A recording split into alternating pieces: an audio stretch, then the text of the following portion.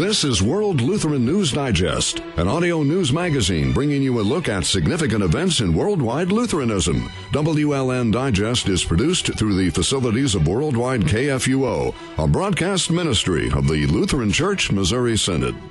Today on World Lutheran News Digest. I'm World Lutheran News Digest host Kip Allen. 60 million babies have been killed since the infamous Roe v. Wade ruling legalized abortion on demand. What's the real story behind the ruling? Who are the players? Were the arguments in favor of abortion just made up? This is the basis for an upcoming movie titled Roe v. Wade, The Untold Story. Producers of the movie include Alveda King, who's the niece of the late Dr. Martin Luther King Jr., and Nick Loeb, among others. Actors Stephen Baldwin, John Voight, and Stacey Dash have all agreed to star in the movie. Now, the movie is being funded through crowdsourcing. Facebook banned the efforts, including a video by Alveda King claiming spam, but Facebook has since lifted that ban. Nick Loeb telephoned me from Spain to discuss the movie and its progress on World Lutheran News Digest.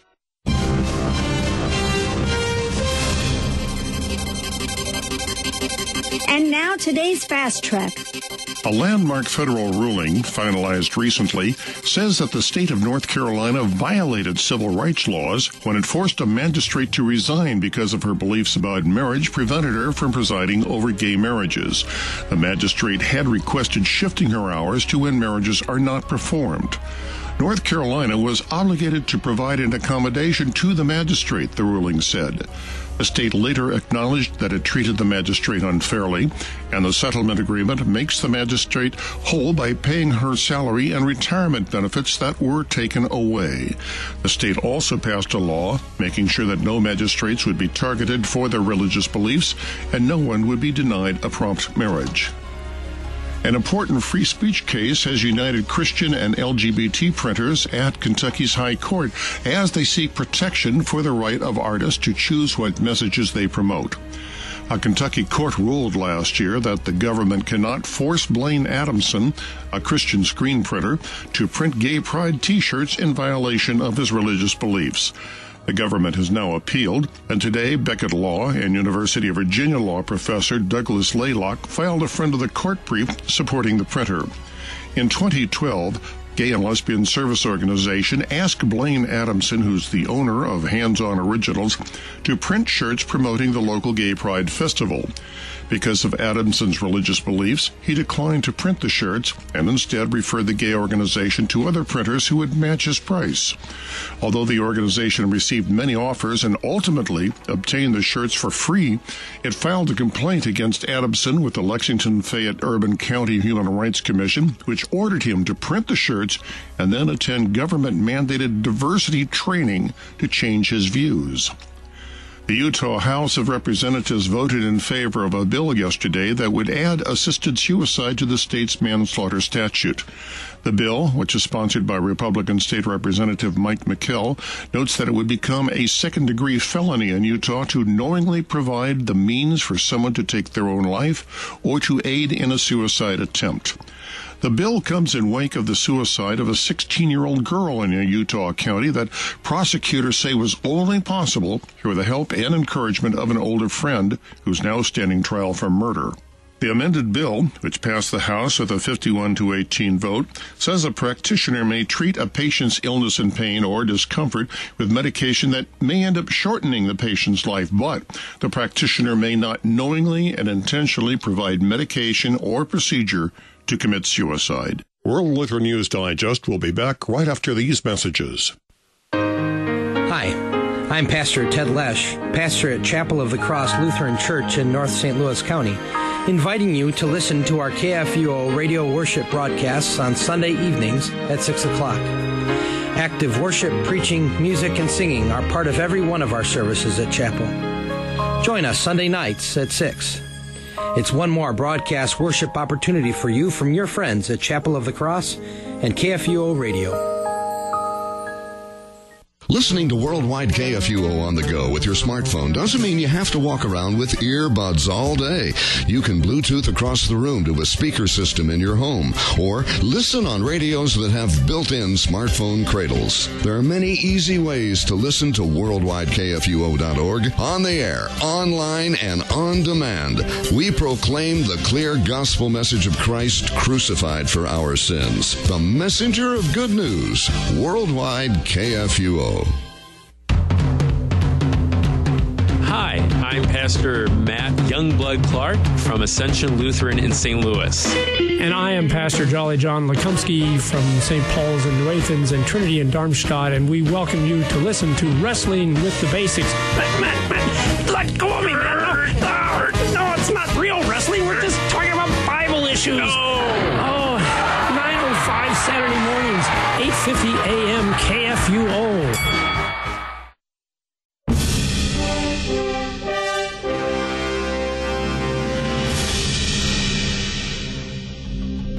This is World Lutheran News Digest. Это всемирные лютеранские новости. I'm Kip Allen, World Lutheran News Digest host. My guest today is Mr. Nick Globe, who is the co-executive producer of an upcoming movie called Roe v. Wade, the movie. Of course, we all know about the infamous decision, but there's a lot we don't know about the decision, and that's what this movie's all about. Mr. Globe, could you tell me a little bit about yourself and about this film? Sure. So I'm a actor, producer. I'm a writer on the film. Grew up in New York. Live in Florida. Live between Florida and Spain now, and been active in the pro-life community for the last several years. In terms of this film, I was acting on a film about a year and a half ago called American Brawler, and the director of the movie had read a little bit about my pro-life positions and my own personal pro-life fight, and approached me and said that he had a movie he wanted to do that he couldn't talk to anyone in Hollywood about, but he read about me and knew that I was pro-life and figured that maybe he could talk to me about it. And he said, I want to make this movie called Roe v. Wade. And of course, like everybody in America, I'd heard of the case. I know how it resulted, but I really didn't know the ins and outs and the intricacies of how it got to where it got and why it got decided the way it did. And so I read the script. I found it fascinating. And we partnered, and I spent the next year reading over 40 different books, all the court transcripts from the cases in Texas where it started up to the Supreme Court, and all the biographies of the people involved, from Sarah Weddington and Margaret Sanger and Norma Corvey and Larry Lader and Bernard Nathanson, and a whole cast of characters that were involved in the movement, and that took place between 1966 to 1973. One of the things I found fascinating is that at least two of the major figures in this role, one of which being, of course, Roe herself, McCovey, and Dr. Bernard Nathanson later became quite active in the pro-life movement. Yeah, so, Norma, who was Jane Roe, was essentially really a pawn in the entire story, in the entire court case and process. She's actually a small character in the film because she really wasn't a major character in the movement. She had no interest in overturning the laws. All she had interest was getting an abortion herself. She was lied and manipulated essentially by the people who were looking for a girl to take this to court, which were people who were at the time working for NARAL and Planned Parenthood, people like Betty Friedan and Larry Lader and Bernard Nathanson himself, that essentially told her that if she took up this fight and cause, that she would be able to have the abortion that she wanted, which was obviously untrue since she was already in her second trimester, and the court process doesn't take a couple of days. It takes years. And so when she was also extremely uneducated, 10th grade education, she even asked me, I don't even know what an abortion is. Can you explain that to me? Which she later writes in her book. And they said, oh, don't worry, it's like removing a piece of skin, they told her. And so they essentially did everything to sort of utilize her as a pawn later on in Norma's life, she was volunteering at a Planned Parenthood or abortion clinic right next to a pro-life center. And she had a conversion, and she saw what they were doing to these babies, and she converted, and she became a leader in the pro-life movement. Dr. Bernard Nathanson, who you mentioned, is actually one of the leads in our film as a character. And he was extremely active at the time, not only becoming as the biggest abortionist in American history, killing over 75,000 babies, but he was active in manipulating the media and the public and essentially the courts to the Roe decision. So what he would do was he was a medical director for NARAL and worked with Planned Parenthood, and what they would do is they would come up with fake statistics. That was fascinating to me when I heard about that, is that so much of the Supreme Court's decision was based on misinformation, outright lies. Yeah, it was based on disinformation. It was based on information that was created by a guy named Cyril Means and Larry Lader on the history of abortion, which was also falsified by Cyril Means and by Larry Lader. Larry, who's also written 2 books, one's called Abortion and Abortion 2. He was also mentored by Margaret Sanger and wrote a biography on Margaret Sanger. Larry Lader is essentially the father of the abortion movement in America. And he and Bernard became best friends. And they came up with this strategy. It was a multi-pronged strategy to overturn the courts. And part of the strategy was manipulating the media, fake news. We call that fake news today. Yeah. So their strategy in the 60s was fake news. And so they would go to Newsweek and Time, and then they would come up with these fake statistics and get stories written. And they have timing every quarterly. We pump this out to push the public into the direction they wanted to essentially influence the decision of the justices. They were also cited. I mean, there was, it was essentially when the decision came out and they drafted their opinions, Black, which is Justice Black at the time. He actually, the only citing to use for experts were Larry Lader and Cyril Means, the people who came up with the movement. And so the whole thing was a farce. This was and so people say, "Well, how do you know this now?" Well, Bernard came out years later, admitted that they did all this. He wrote a book about it, and they admitted to fabricating all of this to manipulate the media. Bernard ended up becoming a major activist in the pro-life movement, and really because of technology, which is also one of the things that I think moving today's youth towards being pro-life is technology. So Bernard, in 1974, after the Roe decision, does an abortion under a sonogram and realizes he's actually killing the baby. I've heard stories from many people who have seen sonograms, and that has convinced them that this is a life. This is not a piece of skin or a tissue. Yes, and today, for 3 to 4 weeks, we can hear a heartbeat. Yes. Even before a woman, even though she's pregnant, we can hear a heartbeat today. Yeah. And so it's hard to say there's not a life there. The other thing that really struck me about this is when I look at the history of Margaret Sanger, who really founded the abortion movement and Planned Parenthood. She was a virulent racist and actually saw this as a way to get rid of what she called weed people. Her first project, interestingly enough, was called, she named it the Negro Project. This was really to reduce the amount of African Americans in our country. She used to call them the unfit, and to open up Planned Parenthood centers in low-income African-American neighborhoods. Interestingly enough, Planned Parenthood became the biggest abortion provider in America or in the world, yet Margaret Sanger was actually vehemently opposed to abortion. Really? So I don't even think the founder of Planned Parenthood would be approving today of what was going on. Her goal really was contraception in those neighborhoods. She never wanted it. Once the baby was God created the baby, or the baby was created, she didn't want to kill it. She just wanted it to stop from being created in the first place in those populations. Well, that I didn't know.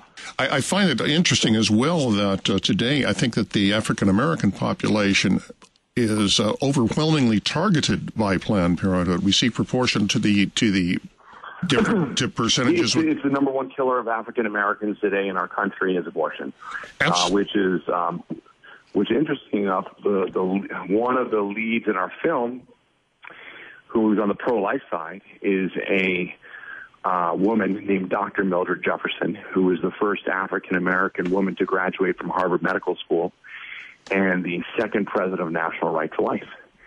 And she led one of the leaders of the pro-life movement and the foundations of it, not only to protect life, because she was a doctor, she believed in the Hippocratic Oath that she took, but also to protect her race.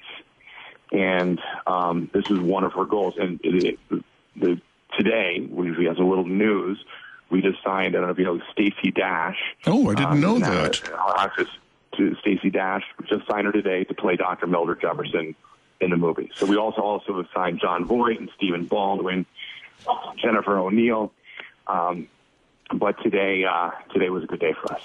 I was going to say that you've got some A-listers now who are part of this project who are going to be acting in it, and yet I understand you're having funding problems. It seems to me this would be a moneymaker. Well, yeah, but the challenge is Hollywood doesn't want to fund it because they don't believe, they're viscerally opposed to the truth coming out, and they take a stance on the other side. So that's the challenge on that part. So we have to go to the general population to try to get this funded. So we've decided to try to do this through crowdfunding, which we launched a couple weeks ago. We actually, interesting enough, we have over 1,000 people that actually made a contribution so far. As low as $1 all the way up to $10,000 people have contributed. But we still have a long way to go. We have run into some of those challenges with that as well, since Facebook is the only platform to be able to promote, to really create and be able to promote online for our crowdfunding site. They initially had blocked us from sharing our page. Now, have they given you a reason for blocking the page? So the initial reason, they said we were spamming, and so which would have been understandable if it was one or two people, but everybody, even people we didn't know who were liking our page and trying to send it to their friends, were being blocked. I wasn't even allowed to send it to my friends, let alone people I don't know. Then we actually paid for ads. We gave them money to buy ads, bought the ads, and then they wouldn't let us share the ads. So they essentially took our money and let us share the ads. And then essentially when they loosened up is when one of our executive producers is Dr. Alveda King, the niece of Martin Luther King, and they blocked her on her uncle's birthday weekend. Oh, for Pete's sakes. And so when that news got out, they unblocked us. I think they were, maybe a little scared of the blowback on how that looked on blocking Alveda King during Martin Luther King weekend. The challenge we have now with what they have done is, they control algorithms in how our news shows up in our supporters' feeds. And so a lot of our posts just don't end up in people's feeds anymore. So, that's the challenge that we're having in spreading the word to get this out. So, one of the reasons I'm on your show. I just tried, in fact, getting some information about you on Facebook. Very little was available. I was able to get some on Google and some other search engines, but not on Facebook. So, yeah, Facebook has really tried to block anyone involved or limited the flow of information in and out with regards to anyone involved or this film. So.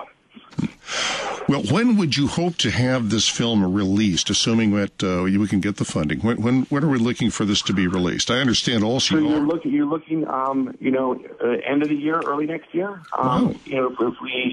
If we had somebody, it's a $5 million movie. We need to raise another $2.5 million. The great thing is we already have distribution committed on 1,000 screens from a distributor, and so if we had the movie today, we would be able to shoot in late spring, early summer, and have it released by the end of December, January. Mm-hmm. Just need an angel out there who's willing to work.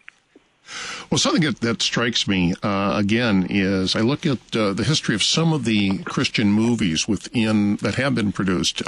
Passion of the Christ, Risen come to mind. And then, of course, the lower budget ones like Fireproof or Taking the Giants. These have been enormously successful financially. Yeah, so we just, we need to find the right investor out there who has the ability to invest. I think that Roe will be extremely successful. I mean, we have, I think, a built-in marketing campaign, especially with the name itself. Everybody in the country has heard of Roe v. Wade. So it's not like we have to go out and teach them what the movie's going to be about. People have an idea, and I think with the controversy that's involved, that it will generate a tremendous amount of publicity, and I think we'll do very well. And certainly you have some very well-known actors and actresses who are signed up for this. That's got to be a poll as well. Yeah, Jon Voight, Stephen Baldwin, now Stacey Dash, and then we're continuing to cast over the next couple of weeks. So hopefully that will help us raise some more money. Well, let's talk about raising money. How can people get in touch with you to raise the money, since we're having problems with Facebook? How can they do that? Yeah, sure. So RoeVWadeMovie.com is our website. You can go on. There's perks. You can donate to come to set. You can donate to be in the movie. You can donate to work on the movie, or just to donate to RoeVWadeMovie.com. Or you can Google it. That's pretty much the best way to do it. What do you need besides money to get the film produced? At this, we're going to have to hire a cast and crew. So, once we raise the money, we'll hire a cast and crew, and that's all we really need to get it done. So we're in the process of putting some cast together, but it's, most of it will take underway after we raise the funding. You always hear rumors that there's a conservative pro-life underground in Hollywood. Have you been approached by any of the people there who are afraid to come out but have said, yeah, go ahead with this? I've spoken to some of them. They are quietly supportive, should I say. I think that's, to protect their livelihoods and their life. I think those are the positions they're taking. And we've had some challenges even with some actors and actresses who are vehemently pro-life who won't even read the script of our movie because they're afraid of undertaking this. But, again, are quietly supportive, but not publicly. Well, people like Stephen Baldwin and Jon Voight, they've been very successful in their careers, although their positions are obviously controversial in what is the Hollywood environment. Are they eager to go ahead with this? Are they enthusiastic? Again, some of the people I've spoken to in other movies regard this as mission work. Yeah, I speak to Stephen. Stephen is extremely thrilled, about this film. Been very, very helpful. We just attached him, and I've just gotten to know him. He's very passionate, and he truly believes that this is going to be one of the most important movies made in our lifetime. Roe v. Wade is the most case in American history, and no one's actually made the movie. So, him, he's been very, and as you saw, John went around, the country supporting our president, has been a big supporter of conservatives. And so, the people who are coming on board, Jennifer O'Neill, and they're all have been, coming out. They're all new to come on board, but they're all getting very actively involved in the support and in the making of the film. It's refreshing to see the celebrities now who are finally standing up and saying what's right and what's wrong, rather than situational ethics. Right. And it's got to be rare. It's got to be rare in Hollywood to run into that kind of courage. Very rare. Very rare indeed. So where do we stand right now on the movie? Are we at a standstill at the moment until the funds are raised, or are we making some progress? Right now we're just until the funds are raised. We're not really at a standstill. We're moving forward in terms of adding attachments, in terms of cast. There are a lot of major roles. It's a huge ensemble cast. And so as that process goes forward, we'll continue fundraising at the same time. So, if you can get all your audience members to go to RoeVWadeMovie.com, and even if it's just $5, it means a lot. I always say if everybody who went to the march, March for Life, gave, $10, we would have all our money for the film. So we just need to be able to figure out how to reach the entire pro-life community. Well, this is one way. We are very active in it, as you know. We did have a presence at the march, and we have several of our associated bodies working with it. Lutherans for Life, or among them, the Eyes for Life is another organization that we do. And as you pointed out, just at the Washington March alone, there were well over 100,000 people. Well over that. Right. And, of course, other marches throughout the country. And it's interesting that perhaps the outreach program that perhaps you'll be doing to other organizations, for example, there is the March for Life organization and other groups as well, to find support. That would be terrific. Yeah, it would be. We have reached out to a lot, and there's been, I would say the majority of the pro-life groups around the country have been very supportive of us and have tweeted and posted, for us. And the March for Life out in California, the March for Life in Chicago, as well as D.C., they've all been hugely supportive, and most of the national organizations have been very supportive of us as well. Well, Mr. Loeb, I want to thank you very much for being on the program and pointing out this very important issue and this wonderfully exciting movie. I'm looking forward to seeing it. Well, thank you so much for having me on today. I really appreciate the support. Thank you. World Lutheran News Digest may be heard every Wednesday at 2:30 p.m. and again at 9:30 a.m. Saturday Central Time on Worldwide KFUO. It may also be heard anytime streaming online at kfuo.org. Join us again next Wednesday for another new edition of World Lutheran News Digest. I'm your host, Kip Allen.